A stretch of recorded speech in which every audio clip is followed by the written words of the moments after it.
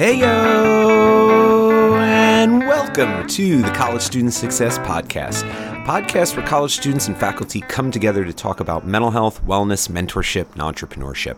Together we set and achieve goals for ourselves to get us where we want to be. I'm your host, Derek Malinzak, and this is episode 113 of the podcast. And I have a really excellent one for you today, everyone. Welcome back. It's been a minute. Really happy to be back here for what is starting, if you could believe this, the College Student Success Podcast's 6th year? Oy. I'm just thinking back to this time 5 years ago. It was August of 2015 specifically when I really got the gears turning and set the goal for myself to start doing this podcast on a regular basis come September of 2015. And if there are any of you out there that have been with me from the beginning, I thank you from the bottom of my heart. You know, you guys are the lifeblood of the podcast and the people that I've continued to do this for. And if you're a new listener that's just listening for the first time today, I really appreciate you because you're the lifeblood of what is going to help me grow the podcast. So I am so grateful to have all of you with me along this ride for the past 5 years. It's still like incredible for me to think about. And, I definitely, the podcast has taken a little bit of a backseat the last 2 years to other things that I have going on. But I'm looking back, I'm glad that I decided to kind of keep it going for moments like this when I probably surprise you with something in my feed. And you're like, oh, wow, look at that. He finally pulled his shit together and is giving us a podcast. So here I am. This one is, as I mentioned, really great. It's an interview with Chase DeMarco of freemeded.org and the Medical Nemesis podcast. And we talk study skills, we talk how to learn. This is a meta episode, I would call it. Learning about how to learn, So I hope you guys get a lot out of it. I really appreciated it, and I make this reference, I think, at some point during the interview. I feel like this episode really brings me back to my roots.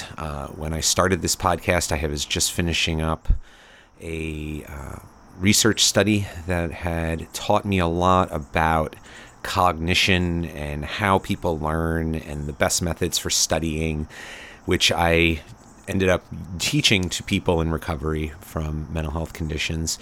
And this, I feel like I've gotten away from that in later years for topics more geared towards my interests that have come along since, mentorship, entrepreneurship, and whatnot. So this one is great, I think, because of the timing, with it coinciding with the beginning of the semester and with the sort of movement we've had towards online learning.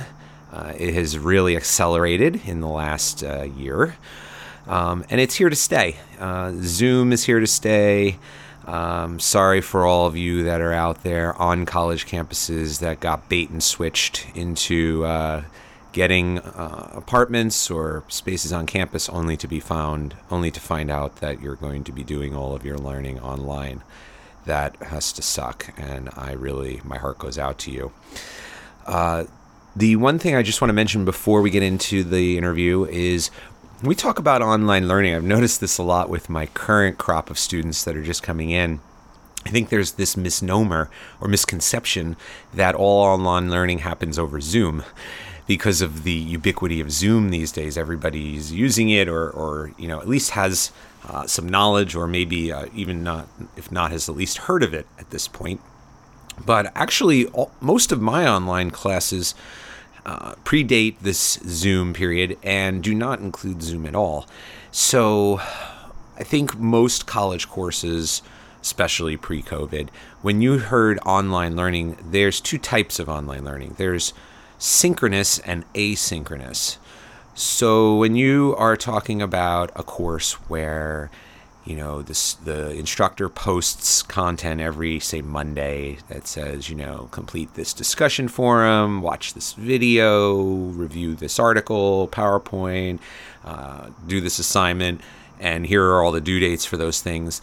There's no meeting times. There's no time where everybody gets on Zoom. That's an asynchronous course.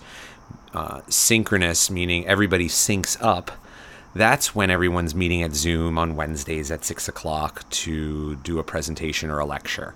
Synchronous courses involve Zoom or some sort of company or program like Zoom where everybody's getting together and syncing up at the same time. Asynchronous is you can do it whenever you find time or schedule yourself, as long as it's by the due date. So Zoom is associated with synchronous classes. Most of my courses, and I think most online courses out there in college, are asynchronous. So I've had a lot of students reach out and ask me, where's the Zoom link for your course? And I had to give them that quick little explanation. So I figure if they're having questions or struggling to understand the difference, it's probably understandable. And so I just wanted to pass that on. And the strategies we're going to talk about today, I think, will work in any type of situation, whether you are still learning in person, whether you're learning on Zoom, or whether you're in an asynchronous environment like Ace Your Online Class, the course that I developed to help people. That's another meta thing, right? Helping people learn how to learn online. That is an asynchronous course, and that's available on Udemy. If anyone is interested in a free copy of that course, please reach out to me. And that's like a course where, you complete on your own time. There's no deadlines in that course, but you would have deadlines in a college course. So just a few little things to clear up there.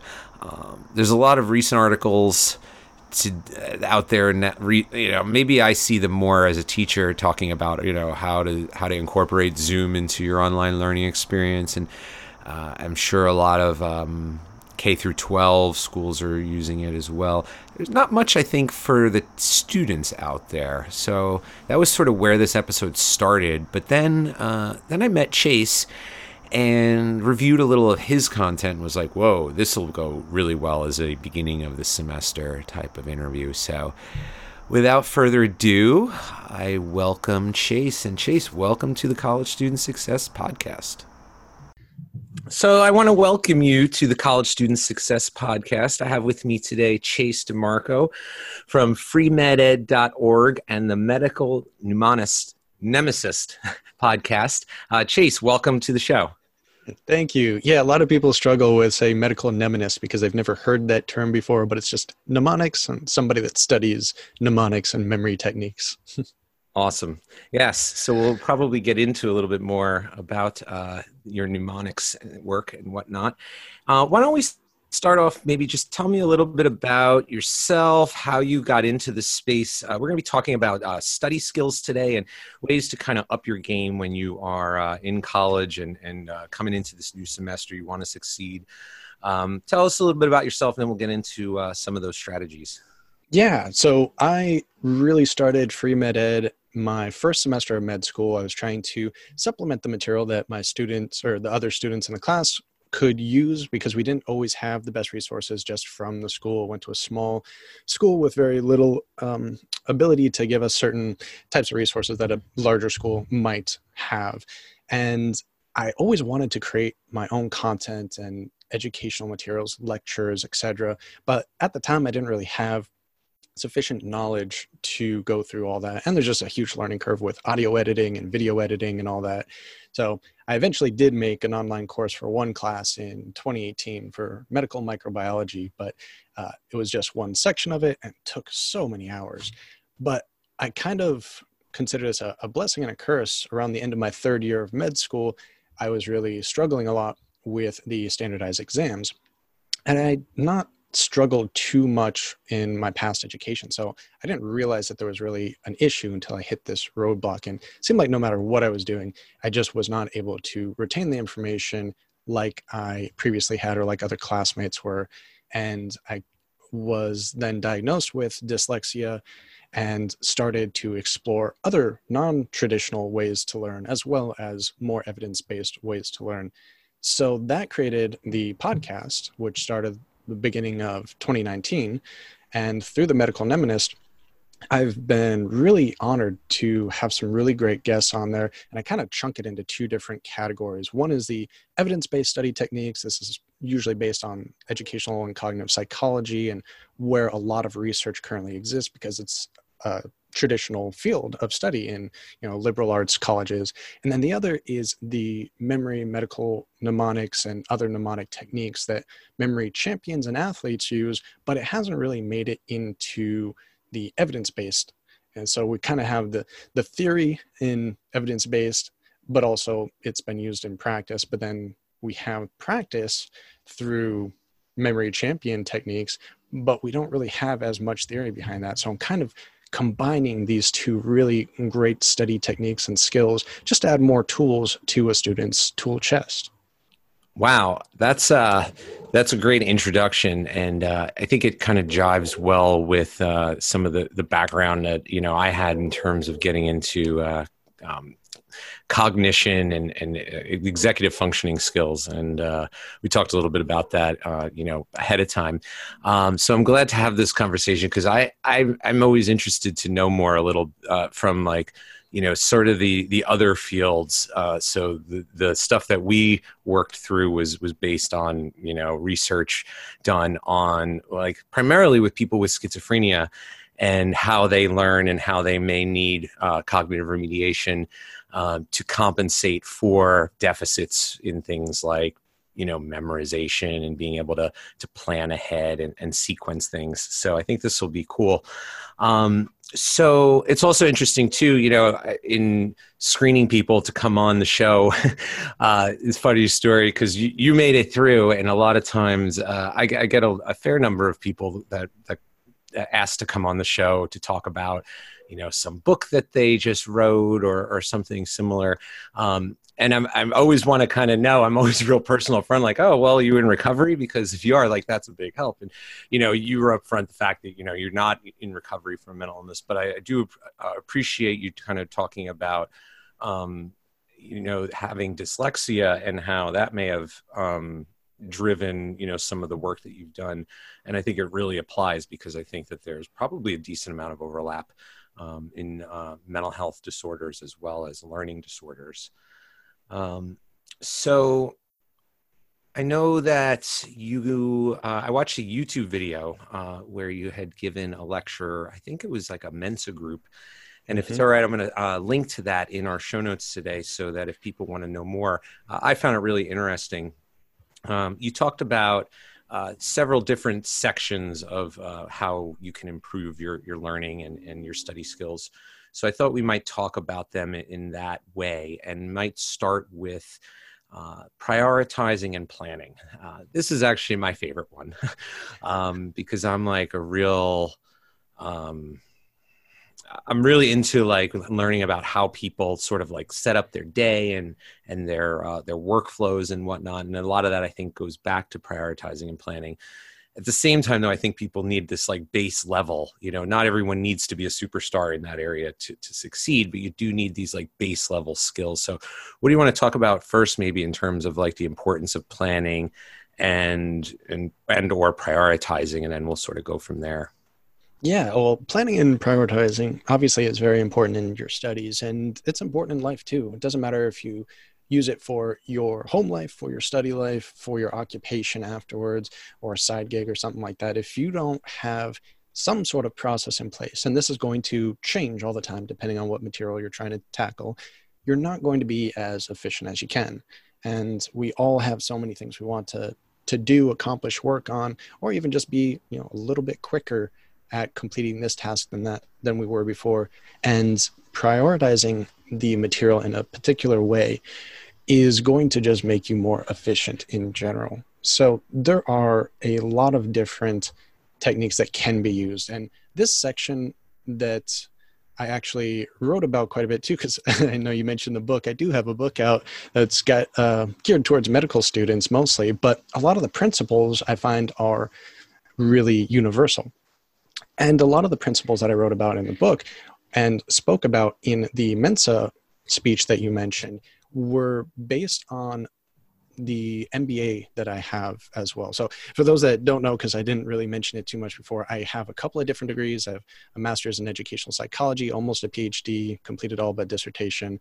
I've completed all my work in my MD, except for one more board exam to actually graduate. And I also have an MBA. And I think combining all of these different topics and the different educational resources that I noticed in each of these degrees really made it more pronounced to me that these techniques or skills or tools should be used in other disciplines as well, but they're just not really noticed. They're not, we're not really aware of using them in other areas. So when it comes to prioritization, a lot of skills I came up with were business oriented initially, because everyone's talking about hacking your life and, just being more efficient, whether it be personal or in your occupation, in your business. And some of the tasks like the 80-20 rule, also known as the Pareto principle, has gained a lot of popularity in more contemporary times, but I still don't see it really implemented in the education setting too much. And the 80-20 rule basically just says that 20% of the material that we're going to receive, so in this instance for students, maybe 20% of your textbook is the material you actually need to know, or that'll make up 80% of what you actually need to know. And there's going to be some gaps in this depending on what you are being tested on, what the actual key points of study will be. But if we were to take a textbook, for instance, the 20% that makes up the 80% we actually need to know are often already bolded for you. They're in the subheadings. They're the most important key points of studying. And if we notice that going in, then we can kind of mentally or written out, organize this material in a way that will help our long-term retention of it later on. So just being aware of that principle and sometimes needing to cut down a lot of the extraneous information can make us a little bit more efficient, a little more focused, getting the key points, the foundational points down first. And then we can always elaborate on this material a little bit later. So the 80-20 rule is probably much more known than some of the other principles. One of the other ones that I really like is the Stephen Covey's management grid. So if anyone has read 7 Habits of Highly Effective People, Stephen Covey is the author of that. And he made this grid, this quadrant system that basically divides up all of our daily activities. And you can have a different one for your schoolwork, for your personal life, for anything else, but it divides it up into quadrants in this way. It says that on one side of the quadrant, let's say the columns, you're going to have what's important and then what's not important as the 2 columns. And then the rows will be what is immediately important and what's not immediate, or what's due immediately and what's not necessary to tackle right now, the not immediate stuff. And when we use a simple grid, then we notice the stuff in quadrant A is going to be important and immediate. And then quadrant B would be, important, but not immediate. We don't need to tackle it right now. And just by organizing all of our to-do list, for instance, all of the tasks that we need to do, or we think we need to do right now, we can become more efficient by tackling the biggest, most important things first. And then the things down in quadrant D are like the not important and not immediately relevant. And that's often searching social media or replying to a text that just came in or something like that, that act as distractors and really prevent us from being more efficient in our studies. So those are a couple of tools that I think are very important that anyone can use. The principles seem to be pretty universal.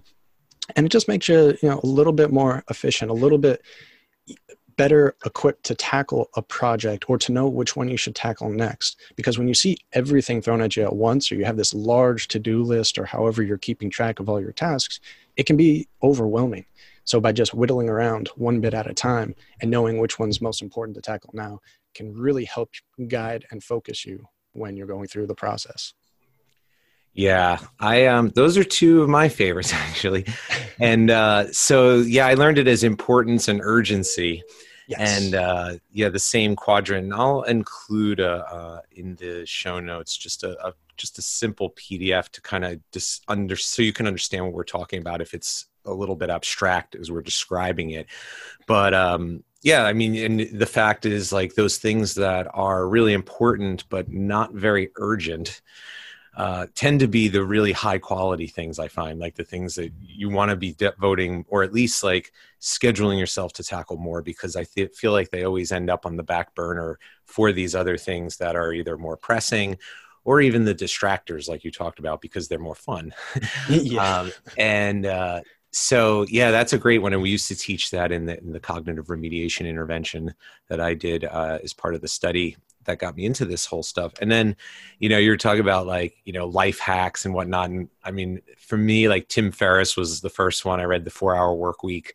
And that was the first book I read, like, in this whole space. And I was like, this is so cool. And he talks about the Pareto principle. That's where I learned it from. And I like how it extends beyond anything like we're going to talk about today in terms of, like, studying and schoolwork. Like, it really is, to me, like a very life principle, in terms of, like, 20% of the everything in your life, like, is the really high quality stuff that you need to be paying attention to. So I'm glad to see you bring those up and talk about how they relate. So how do you, like, schedule yourself? Like, I know you had sent me, like you keep your calendar online, and I don't know if, like, students, if that would be helpful for students or not, but I'm just kind of interested to know what your system is for, like, keeping track and like setting up your day. I definitely use the online calendar for meetings, for personal interactions more so. I don't think, for me anyway, it takes too much time to add in every task there, and I often move things around. So I really just either use a spreadsheet, something that I can keep with me and change really quickly, or make a table in a Word document, and then I can copy and paste things. So maybe I had this scheduled today, but something else came up. So now I'm going to move this over to tomorrow, because it's one of those, it's important, but it's not urgent. So I don't really need to do it right now. So I can just copy and paste that into the box for tomorrow. And a simple to-do list through a Google document, low tech, free, and from my experience anyway, it's much more versatile than all of the to-do applications out there. I've used them. They have a pro and con to every different software app, but I find the Word documents the easiest. And then I can add hyperlinks to it. I can add other notes below the table or above the table. I can section it off, things I want to do for this day, this week, this month, this quarter, this year. I can have a bunch of different tables going on. So I think just the plain old, weekly calendar kind of thing is very useful if you have a lot of different tasks you need to organize, and you can see everything that way, visualize it very clearly, which helps you then say, okay, this needs to go in front of this one. If you're struggling with determining which one needs to go in front of the other one, then you go back to something like the time management grid. And there's other ways to do this. Some people say, mark A for the top thing you need to get done, B for the second thing. If there's two that combine, you can have C1 and C2. They're of equal importance, but at least they're of equal importance that way. However you organize and prioritize that material, and then you can translate that into your schedule to make sure you're trying to keep up with things. And hopefully you don't get too many things in the important and urgent section, because that I call the crisis zone. That's like when you've procrastinated a big project for too long and now it's due in the next day or two and you haven't even started it. So I think, like you said, it's really important to focus on the things that are important but not urgent, so that they don't get to the important and urgent stage. Yeah, I let that happen to me, actually. I was venting to my wife this morning because I totally screwed up this year. Like, we always start right after Labor Day, our semester, because I'm teaching mostly. And this year, because Labor Day is so late, we're actually starting tomorrow. And I only found this out like a month ago. I already had vacations planned and everything. And it all hit me this morning when I just looked at my work, and I was like, I have to develop this whole course. And I was planning to do it this whole week. And now I'm doing it on the fly all semester. And it was because, it was just a simple, anyone can make a mistake like that. I should have looked, but I had some precedent to kind of go off of. And, it bit me in the ass, but this time, I'll never forget it. And it just put into perspective for me, the value of, how important it is to be on point with your planning and your scheduling. I really harp on it with my students. And I, the ones that take it to heart, or the ones that come in with good habits, tend to generally be more successful students. So one question I had for you, you sound like you mainly use, electronic for like calendar keeping and to-do lists. I wonder if you had any opinion, or if you, in your reading and studying or research, has come across anything on, because I see a lot in the news on like the value of paper, using paper and pen versus writing online. And I myself have gravitated back. I was on Outlook for years with my calendar, and now I'm back to just having a regular paper calendar. I use a paper to-do list and a paper journal. And that just works for me. And the biggest reason is something you said, is visualization. Like there's just something about being able to take out a piece of paper and look at it a week at a time or a month at a time that I've never been able to duplicate online. So I wonder if you had any thoughts on people using paper versus electronic at all, When I guess we can break this up into two different sections. One would be when you're writing out your to-do list, when you're organizing your thoughts, when you're prioritizing your material. And the other would be when you're studying. So yes. When it comes to the actual organization of the material for keeping on track, for prioritizing your material, I am not too familiar with any research that says one is better than the other. I think it really probably comes down to what you're actually using it for and what your day-to-day routine is. So for instance, for me, I'm at my computer a lot, so it makes sense to have something digital here. I keep the Google Doc open all the time, and then I can just scroll over to that and change it as necessary. And I do have a whiteboard that I add the big things due every day so that I can visualize that all the time and I can make adjustments to that. So I kind of use both. As far as using just scrap paper or something like that, that can be very good for some people, especially if you're very mobile, if you're driving around all the time. But I also worry about it because I can use my dad as an example here. He always writes down things on a scrap piece of paper that he has to do that day, but then he either loses the paper or he doesn't transfer it over to the next day's task, or somewhere there the tasks can get lost. So if you are going to write it down, I would definitely suggest having a journal or a scheduler. A lot of schools will give you a scheduler that you can use, something like that, so that you don't end up losing past activities that you didn't get around to finishing right now. So at least that way, you're still able to visualize it, but you don't risk some of the negative aspects of having a more analog system in place. You're going to get to studying, and okay. I just want to stop you 1 second. And I would definitely agree with that. Like, I just kind of wanted to bring that home, is like one thing, like you can't have like two calendars if you're going to go the paper route or anything, like, or do the scrap of paper routine. Like, oh, I wrote this because I was at the dentist and I have this appointment, and then it gets lost before it makes it into your calendar. If you go the paper route, I definitely have found that you need a system for like getting all that stuff from, either bringing your paper calendar with you, or like just being really mindful to keep everything in one place. But yeah, I'm interested to hear what you think about with studying and writing. Sure. I definitely see in certain aspects of the research that writing your handwritten notes is much better than typing them out, for instance, to a degree. And the caveat here is, when you are typing up notes, for instance, you're in a class, you're listening to a lecture, you're typing up everything. Most of us can type relatively fast. We can almost type the entire transcript, more or less. And that doesn't require us to think about the material. We're just mimicking what's being said, which is problematic, because if we're not thinking about the material, we're not synthesizing the material, we're not translating it in a way that we understand based on our prior knowledge and our prior experiences. So it's a very passive learning technique. And that's something I discuss all the time in my materials, is passive versus active learning.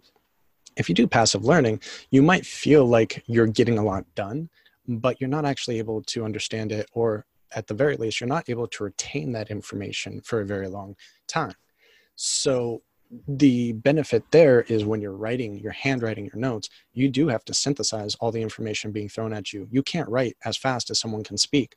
You have to condense it. You have to make it make sense and then put it down to paper. and you can color code it, and you can do other things that help to chunk materials together to organize it better, which can also improve the efficiency of your synthesis of it and putting it into long-term memory. And that would be step one of kind of using the note-taking system, more or less, being more active in it then. And then you want to take it further, adding more active styles later on, such as note cards or visual mnemonics or something like that, so that you can recall the information multiple times, because one time is just not enough. Something we cover a lot in the podcast is the forgetting curve. And depending on the study you're looking at, Ebbinghaus was a scientist that discovered the forgetting curve by making up just nonsense syllables and sounds and seeing how long he could remember them. And it kind of all falls off in like 3 days if you don't recall the information at a later point. So that means you either close your eyes and recount all of the information, or sometimes a flashcard can be used this way. Different ways of rehearsing the information, of bringing it back to memory, of actively recalling it, will strengthen the long-term memory. So we want to make sure that whatever we're doing, from the note-taking to after we have the notes done, we implement more long-term, more active strategies so that we remember the material later on. Yeah. So I'm glad to hear you say that, because I find like when I handwrite notes, it's just so much more like easier to recall later. And I see so many students when we were having in-person classes, just behind their laptops, taking notes on their laptops, or, it happens, right? Getting distracted by whatever could be on your laptop instead of your notes. Yep. Whereas when you have paper, just, pad of paper in front of you, it's a lot harder to get distracted, I find. Definitely. Yeah. So, okay. So that's one active strategy, right? Is taking notes on paper, synthesizing that content, because you have to condense it. You don't write as fast as the lecturer will speak. Now, there were a few things you brought up in your lecture I wanted to pick your brain on. One was I had always thought it was a good idea to reread your notes after, and you seem to have a different opinion. And the other was, and I agree with you on this one, is like the lack of value you would find in doing something like when you're reading a chapter in a textbook, highlighting the important things versus, say, taking notes on a piece of paper next to the textbook as you're reading. So I wanted to know if you could talk a little bit about those things, what you think. Definitely. And I am blanking on the organization that did this research at the moment. I think it was discussed in episode 7 of The Medical Mnemonist. And for that episode, I had a great guest, Dr. Megan Sumeraki. They also have a podcast called the Learning Scientists Podcast, where they take the evidence from cognitive psychology and explain it to us. And that was one of the early things that we discussed, because the research really showed that rereading your notes, rereading chapters in a book, all of these are considered passive learning. You're not learning anything new when you go over the same material again. You feel like you do because you recognize it, and you trick yourself into thinking, oh, I must know this material then. But then that's not how you're tested. When you're tested, you don't have your notes with you. You need to be able to synthesize this information to recall it mentally without any primer, without your notes, without a textbook. So that's why when you initially create the note, it can be useful to do handwritten, yes, because you're active at that stage. But then it transitions into a passive learning style when you use it to reread things later on. So at that point, one thing I always recommend to students is to, again, translate that information into some sort of active recall. And this can be done in flashcards or mnemonics or several other ways. Sometimes it's just easy to talk to a classmate, talk to a significant other, talk to your dog, your plant. It doesn't really matter, because by actively trying to recall the information and explain it, then you can also find out which areas you have knowledge gaps and utilize that knowledge to focus your future studies.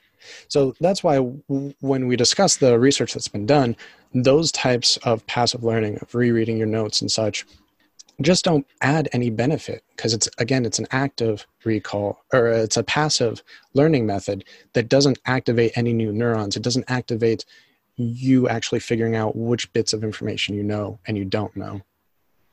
Yeah. It's such an important thing, because I think students have just been lulled into this, like, oh, I should read the textbook now, or I'm going to highlight because everybody else is highlighting, and not stopping to think about this passive versus active perspective. And, if you're going to put in the time, you might as well be efficient about it, right? So I love the idea of transferring things to flashcards. I would always teach it when I was doing the research study in CogRem. And it was always, I was always met with, I think, a little bit of like, oh, like flashcards?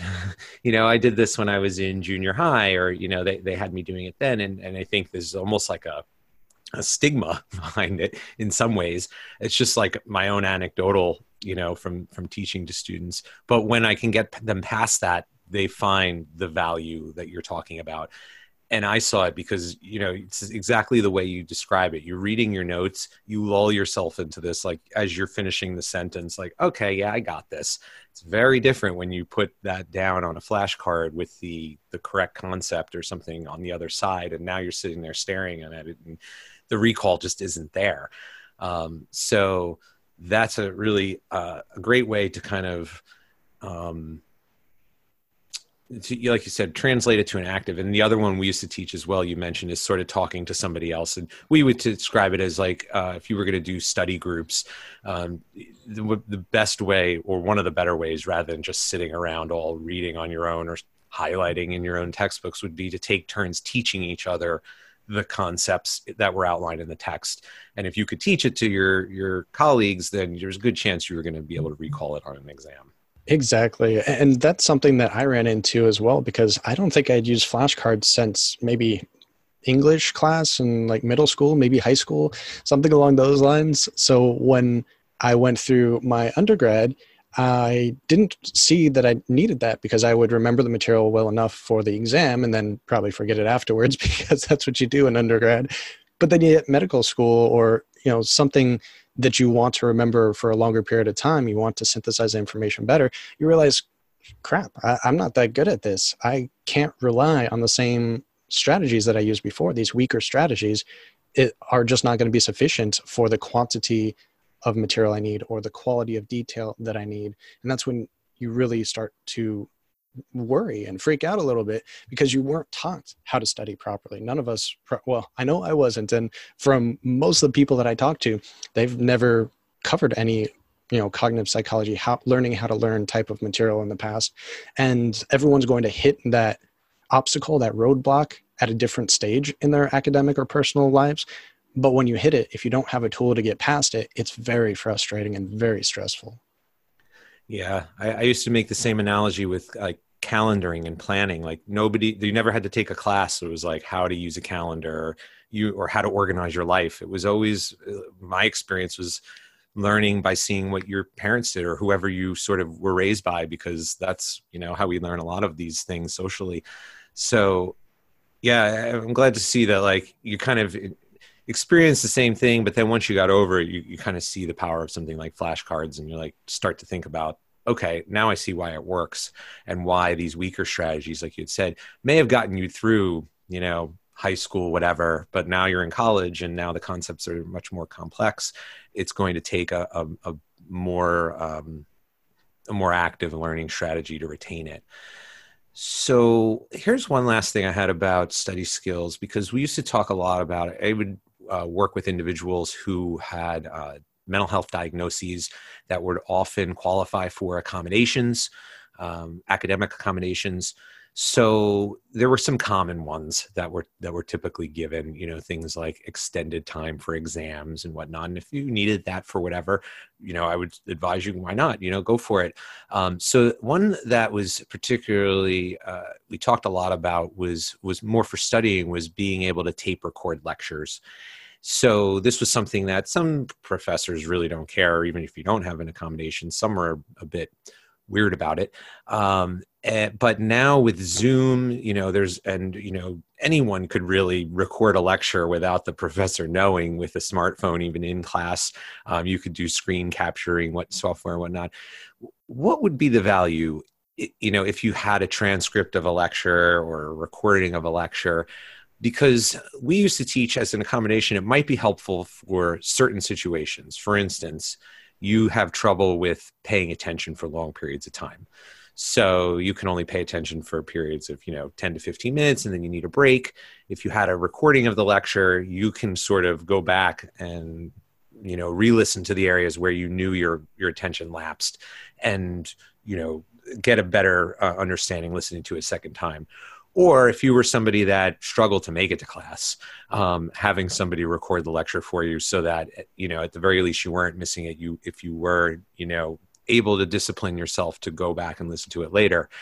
Do you have anything that you would suggest, or anything that you found helps, or anything you can do with recorded lectures or transcripts of lectures after the fact? I think that moving more education to distance learning is something we should have done a long time ago. And I know people will push back at that, especially right now with COVID going on and so many students and schools struggling with the transition to distance education. That's not a fair comparison, though, because they weren't set up to do it properly. So their experiences right now are not going to be at their maximum. But when you have pre-recorded lectures or transcripts or any form of asynchronous learning, it can be extremely beneficial for some of the things that you mentioned. Maybe someone is getting distracted. Maybe they're sick a day. Maybe they need to take more breaks than their peers. Whatever the reason is, it doesn't really matter. What we're trying to do is get them to learn better. And personalizing that educational setting is something that can be very beneficial, especially to certain students with, dyslexia or ADHD or a host of other concerns, or maybe they're just in a noisy home right now, living with a lot of family members that all are stuck at home because of COVID. When the benefit is obviously that we can get materials out there for others to use on their own accord. The one problem with it is, again, running into the passive learning techniques. So this is something a lot of students do even through medical school. And something I did a lot too is using third-party pre-recorded lectures as the main source of education for certain classes. As not every class is going to be taught by a professor that really connects with your learning style or whatever it might be. And that is great. We have these materials, we can listen to them at, 1.5 times speed, get through it quicker if we want to, or we can pause it, come back to it if we want to. But again, if you're just using the passive learning styles, if you're just listening or watching, then it's not going to cause long-term retention of the material. But with tools that we've discussed or other tools that are mentioned throughout the Medical in Eminence podcast, we can turn those passive learning media into active learning styles. We can write notes on the lectures that we're listening to. Then we can translate those notes into useful flashcards that we can then add spaced repetition to cover again in a day, in 3 days, in a week, in a couple of weeks, and make sure we're remembering the material long term. So we can add these active learning strategies to anything we do, including the podcast. A lot of times we're driving around when we're listening to podcasts, or maybe exercising or something like that, and you're not going to remember all the details from that audio recording if you're just listening passively while you're really focused on doing something else. But you can utilize other learning strategies to make sure that you're getting the bulk of the important material, and then you can add that into more active strategies for recall later on. Yeah, I really like that, because I had this, I don't even know who it was, somebody on Twitter, and it was something that they said, and it was so profound to me, and it was so simple and kind of dumb that I was just like going by this the whole time. But it's relatable to the person. Like, we used to teach people, like, you don't have to sit through, like, if you record a lecture and you're going back through it, you don't have to sit through the entire lecture. You could skip the parts that you felt like you had a pretty good handle on, or you could skip the parts that you were listening in class and you were paying attention.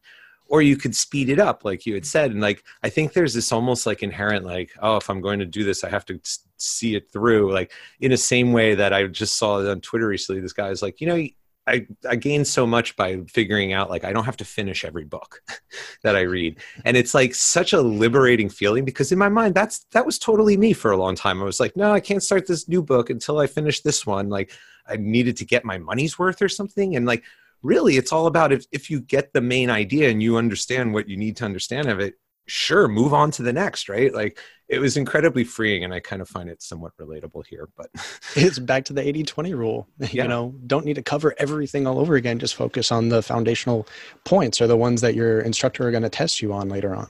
yeah, totally. All right, so let's transition now a little into more like health and wellness stuff. We tackled prioritizing, planning, when we were discussing the Pareto principle and Stephen Covey, the importance and confidence. No, I'm sorry. That's from Psych Rehab. Importance and urgency matrix. And then we sort of gravitated or transitioned seamlessly, as I like to say, into more like study skill stuff. Just recently talking about the value of rereading notes or the lack of, and more active strategies as opposed to passive. Now, as we talk about health and wellness, my first question is about routine and how routine plays a role when it comes to putting yourself in the best position to learn and study. Yes. Well, routine is going to encompass many things in life, right? It's going to encompass not only what we do when we sit down and at what time we sit down at our desk and start studying, especially if we're studying from home. It can be a little more difficult for some people to get motivated to do so or just to initiate that process because they have all the distractions of their home right there within their fingertips.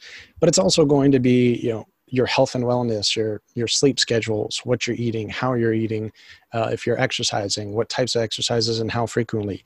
It's so many topics that all really work in combination with each other and possibly even synergistically with each other. A comparison I could make for like a medical topic, let's say you have high cholesterol, and a lot of people might be aware that LDL, HDL numbers, you have total cholesterol. We don't need to get into the specifics of what's what, but let's just say that your cholesterol is 20 points higher than what it should be. Well, you can take a statin medication and that can drop it maybe 10 points, maybe 15 for some. You can quit smoking and that'll drop your cholesterol another 3 points.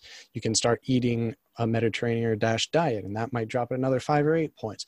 So if you take all these things in isolation, they don't really seem to cut it. They're not bringing you down to the quote unquote healthy level of cholesterol, but working together, we now get this additive benefit and possibly even a synergistic benefit. I'm not sure if any studies have seen looked for a synergistic benefit where not only do we have like the 10 plus 3 plus 5 or whatever numbers I said, but maybe they add up to like 40 now because they're all working together. We can view our prioritization and initiation of our study techniques in the same kind of manner. When we have proper diet, proper health, proper sleep, all of these other aspects of our life coming together to really form a better, healthier mind, healthier body, then we're going to have more energy. We're going to be more focused. We're going to see additive benefits to our studying, to whatever activity that we're trying to accomplish.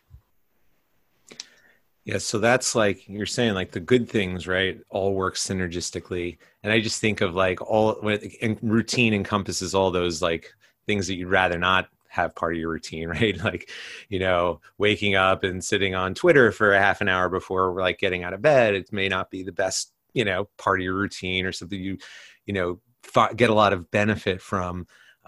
So yeah, it is kind of good to be mindful of like, routines are, a lot of people think about like the positive, healthy routines, I get up at the same time or I get a certain amount of sleep. But it's also, I think, equally like avoiding the time sucks if that's your problem, or just the poor decisions that lead to habits and routines. Yeah. So let's take the person that's like learning at home right now, or, taking Zoom classes. They probably, if they were doing in-person classes in the past, had a routine for that, right? They would, get up for a certain amount of time before class, and they would do these certain things either before class or after class. Sometimes their routine of a college student is more later in the day and in the evening than in the morning. That's fine. It's being cognizant of what you're I think part of it is like your natural energy, right? And like when you find you work best and most productive. But it's also sort of knowing the things to kind of avoid. So is there anything that we should do differently, or what should be our approach be if we're looking for a different routine now? Like we used to going to class, we're not going to be doing that this semester. We're going to be doing a lot more from home, on Zoom. Would you suggest having like a working at home or a study type of routine? And if so, would there be anything that would be part of yours that you may not think of? There are many different ways to basically form new habits, is what we're talking about with routines, right? Yeah. Yeah. And it can take a long time to develop a habit to significant strength where it just becomes more natural. But we don't necessarily need that. We don't need to wait for months for it to feel more natural. We just need to be really mindful of where we're at now and the cues that set us off. So when it comes to habits, there's a couple of really good books out there. One of them is The Power of Habits by, was it Charles Duhigg, I believe? Yep. And other Atomic Habits. I forget the author's name at the moment. Those are both very popular. And some of the main takeaways I feel from there is really, like you said, noticing the bad habits as well as the good habits. And you do that by noticing the cue. What sets you off? So what sets you to look up social media on your phone instead of going to sit down at your computer and starting to study? Is it because it's within proximity to you? Is it just a habit that you've developed over the past few months that now it's a bad habit you have to break? If so, how can you break that? Maybe you can set a certain app that blocks you from social media between this hour and that hour, or set it away so it's not next to you on your bed nightstand. So you actually have to get up to get to it. And by then you might want to do something else, like start preparing for the day. So by noticing what objectives we have, and then also the things that we're doing instead, so we can kind of say these are the objectives we have, or the good habits we want to set, and the distractions or the bad habits we want to get rid of. What is setting that off? And how can we combat that? How can we go against that to make sure that we're forming these better habits, that we're becoming more productive and preventing distractions as much as possible? If there's a couple examples that you can think of off the top of your head, maybe I could think of something for it, but there's just so many out there that distract us. It's hard to give like an all-encompassing. Okay. Like I love like environmental modifications, like ideas like this, because this is a lot what we do with people in recovery if they're struggling to make changes, right? The person that forgets to take their antidepressants, and they want to take it, but it might be because of some sort of cognitive deficit related to a depression diagnosis. We might do things exactly what you're saying. Find an app that might help them. Think about where they're putting their meds, storing them, think about where they're taking them, think about what they do first thing in the morning. So many ways that you can approach that through environmental modification. I'm thinking a lot about this right now for my son because he's about to start. He's going into third grade, and we're doing all virtual learning. So I'm thinking a lot about how his routine is going to look while also balancing what my routine needs to look like. And so like my stupid example is with my son. It's like, sometimes I get annoyed because he leaves his toys all over the place. Right. And I'm pretty like neat and organized, and, sometimes I'll clean up and whatnot. And I'll notice I'm like, man, you haven't played with your toys in a long time. And then I start to think to myself, I'm like, wait, if I actually left the toys out, where he put them, it might be annoying to me because it's like, oh, there's these toys everywhere. But you know what? He would actually pick them up and play with them more if they were just sitting out. And I've learned this the hard way. It's like, I fight this like resistance for like organization in the name of like, wait, it actually might work better here, even if I don't like the way that sits in my own internal, anxieties. That's something I'll work on. Right. But he's 7. He doesn't have to quite work on that yet. And the fact that if I leave the Legos out all over the dining room table, he's going to sit there and play with them more and not sit on, the computer. Like I need to think about that. And I think we can all like kind of think about this in terms of like, maybe it's not like my problem of like being too neat, but it's this idea of like, how can you use your environment to your advantage? How can you leverage the things that you do I go to every morning, I brush my teeth, and that's like a thing that I do, and that's a healthy habit. Okay, cool. Like, can we, like, we used to talk about, I think it's like chaining them, like tying one habit to another because one's already rooted in your routine. And now we want to add this other one that's sort of like it. So we put the medication next to the toothbrush, and all of a sudden now, right after I brush my teeth, I take my meds. It's a lot easier to form that habit. So that's like one example. I don't know if you've thought of any since I've been vamping here. Well, there are a lot of different things dealing with children, so I'm not going to get into the specifics there. But it's the same basic concept as you were discussing. You're basically trying to decrease the boundary for the habit that you want to promote, and increase the boundaries for the habit that you're trying to break. So something that I've had to do in the past, because I love television and I watch Netflix all the time, is if I am in a study session for a couple of days or a couple of weeks and I really need to focus on that and I need to stop getting distracted by turning on Netflix, I will unplug my streaming device, because now it's such a hassle to plug it back in every time that I want to watch television. I'm less likely to do it, or I'm more likely to only do it when it's a proper time to, like after I'm done studying. So that's increasing the boundary for that bad habit, that watching television. And yeah, you can do the same thing in the reverse. You can make it easier to do the things that you want to do for your goals. Make sure it's closer by, that it's easier to access, that you're getting rid of any of the obstacles in the way to that goal. Yeah. So if I sign out of something, that's a good one for me. Like if I'm like getting tired of social media, I'll just sign out of it, because it's like such a hassle for me to like sign back in, because I have to figure out what my password is. It's an effective barrier. So yeah, two that work for me, thinking more related to productivity in school. Like one is using my desktop, my computer desktop. So I always keep my like things that I haven't finished, things that I need to keep on my radar right on my desktop. And it's like, you open up your computer and it's right there, right? Like there's no hiding from the fact that those 4 things on that desktop shouldn't be there right now. And like my goal is, like, I've heard of zero email or zero inbox, I think it is. But mine is like clear desktop, because that indicates like I don't have any like pending things that I need to get rid of or documents I need to finish. Very rare that it's clean. But that's always the goal. But it always, like the presence, like the fact that it's visual, it's right there. And the other one is like my some people are crazy about their tabs on their browsers. But I'm like really obsessive about my bookmark, that bookmark bar. And like I use that to my advantage, because like if I put something up there like Facebook, like I'm going to spend so much more time, because it's just easier. Oh, bookmark. Well, look, I'll just click there, and then it's 10 minutes down the rabbit hole, right? But if I just fill that bookmark with only things like, my Canvas site pages where I work, where I have to be grading things, and like Google Scholar, and my Rutgers University Library page is on there. Like I really don't put any kind of time sinks on there, and it just forces me, when I'm sitting there like, what should I do now? I tend to click one of those links rather than, I would click a Facebook one if it was there, but those are just some like environmental ones that I've found have worked for me, in terms of, it's like kind of like an out of sight, out of mind with the bad things, and also like insight in mind for the things that you want to, keep on your radar.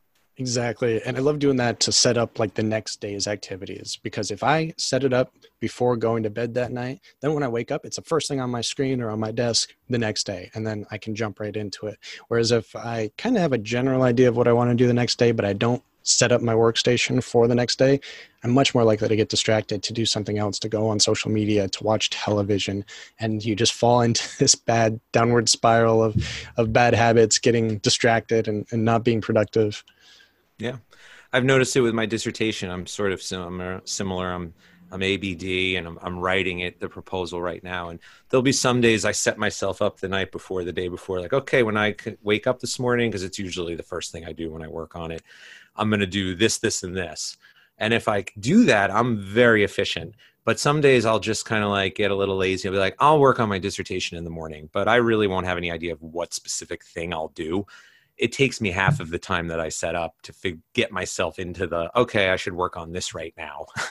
And, I've wasted it. Whereas if I just took 5 minutes the night before, it would go a long way to, making that time all the more efficient. And I think that's kind of like, I think the summary here, right? Like, we're really speaking to the students that want to put in the time, that know they need to put in the time to learn and to study, and just want to know the best way to do it, right? There's no magic pill that we could say is like just going to give you the information. Like, you have to put in the time. And I think what we've found today talking to us is like the things that you decide to do with that time go so far to determine how much you're actually going to get out of it in terms of being efficient, learning the material. You're going to learn 10% of it, or you're going to learn, 70% of it. And just this decision of like, okay, I'm going to handwrite my notes versus use a computer, they add up and they snowball. And like you said, I think there's probably a good belief in the idea that when you put a bunch of these together, you get the sum greater than the parts. Definitely. And like I said at the beginning, these are just tools to add to your toolbox. You can use the wrong tool. It's just going to be so much harder. You don't want to hit in a nail with a can of food. Use a hammer. You can get it done, but it's not going to be the most efficient use of your time. Yep. And there's some people that are going to go to the hammer a lot. And then there's others that are going to be like, okay, it's nice to have, but actually I really use the screwdriver, and it's a lot of it is like, just figuring out and trying what works and what doesn't. There's no, it's not easy in the beginning to figure that out, but like just having the mindset of like, thinking about thinking, like a very meta type of episode. This has become, studying about how to study. It can pay off in so many, tenfold or whatever, because of the time you put in to kind of think about these strategies. So hopefully some new ones maybe people haven't thought about today. Really want to thank you for coming on and talking about this stuff. It's stuff that I love to talk about. I think I've gotten away from in recent last couple of years with episodes, and I'm glad to come back to it because I think it could be so helpful for students. I definitely agree. And I appreciate you having me on the show. Yeah. Why don't you tell a little bit about yourself in terms of where you could be found online, or if you want to plug your book. I definitely want to give you the opportunity to kind of find out, give info on where people can find more about you. Luckily, everything I do at this point in time anyway can still be found at freemeded.org. So it's for free medical education was the purpose of creating the site. And .org. A lot of people confuse it with .com, obviously, but the podcast, there are links there. The book, there's a link there. There's also a free PDF there for the book. So it's Essentials Guide. It's about 10, 15 pages of a couple of the tools and charts that we've discussed here. Of course, it's directed more towards medical students, but I do find that a lot of the information can be useful for others as well. And of course, the Medical Anemnist podcast, which you can find on freemeded.org, is going to have different episodes for different topics. So we can go into much greater detail about some of the tools that we've just done a broad overview of today. freemeded.org. Please check it out. Even if you're not a med student, there's a lot of helpful info. Like I said, I'm going to link to a few things in the show notes here. That Mensa video, I'm going to do something relating to the urgency and importance matrix, as well as those books we mentioned, The Atomic Habits and The Power of Habit, in case people are interested in learning more. Check out the show notes. And Chase, thanks again. Really appreciate having you on today. Thanks for having me, Derek.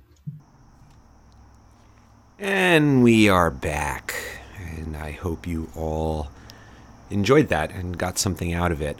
I really did. It was, once again, a breath of fresh air, a great feeling for me to kind of be able to release this in time for the beginning of this fall semester, a semester that I really hope you all get the most you can out of, given the circumstances.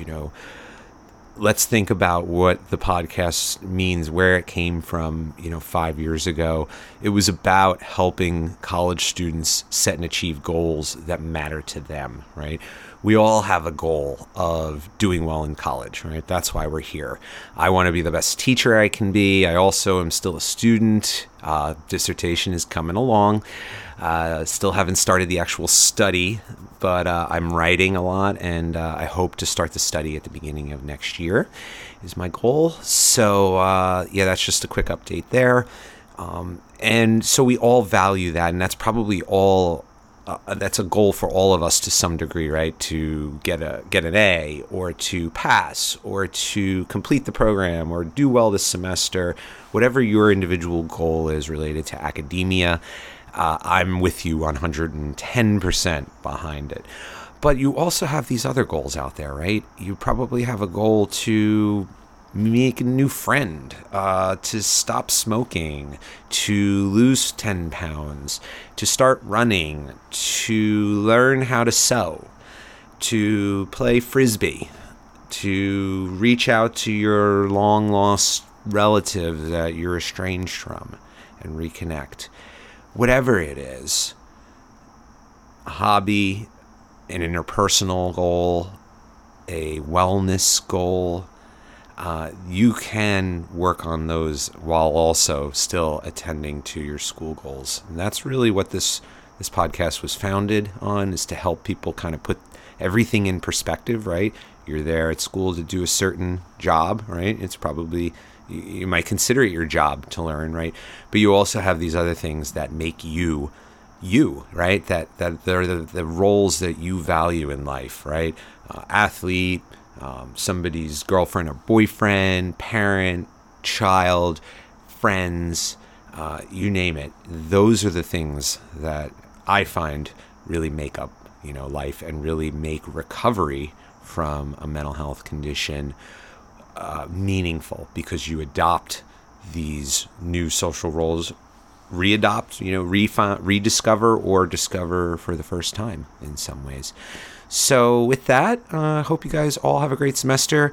I make no promises about when I'll be back, but I do have a couple of ideas floating in my mind for episode topics, and that is a big step in the right direction, because if I don't have anything that I'm thinking about to make an episode about, I really feel like it's not moving. But I have two in my mind that I'm going to continue to think about and maybe develop. So my goal, I guess I'll throw it out here now, try to have 2 episodes for you this semester at least, maybe develop and flesh out those. Or maybe I will get an interview like that came along. Chase sort of wasn't even looking for it and turned out to be a really great occurrence. So with that, I want to wish you all a wonderful Labor Day weekend. Looks like I'm going to get this out right in time.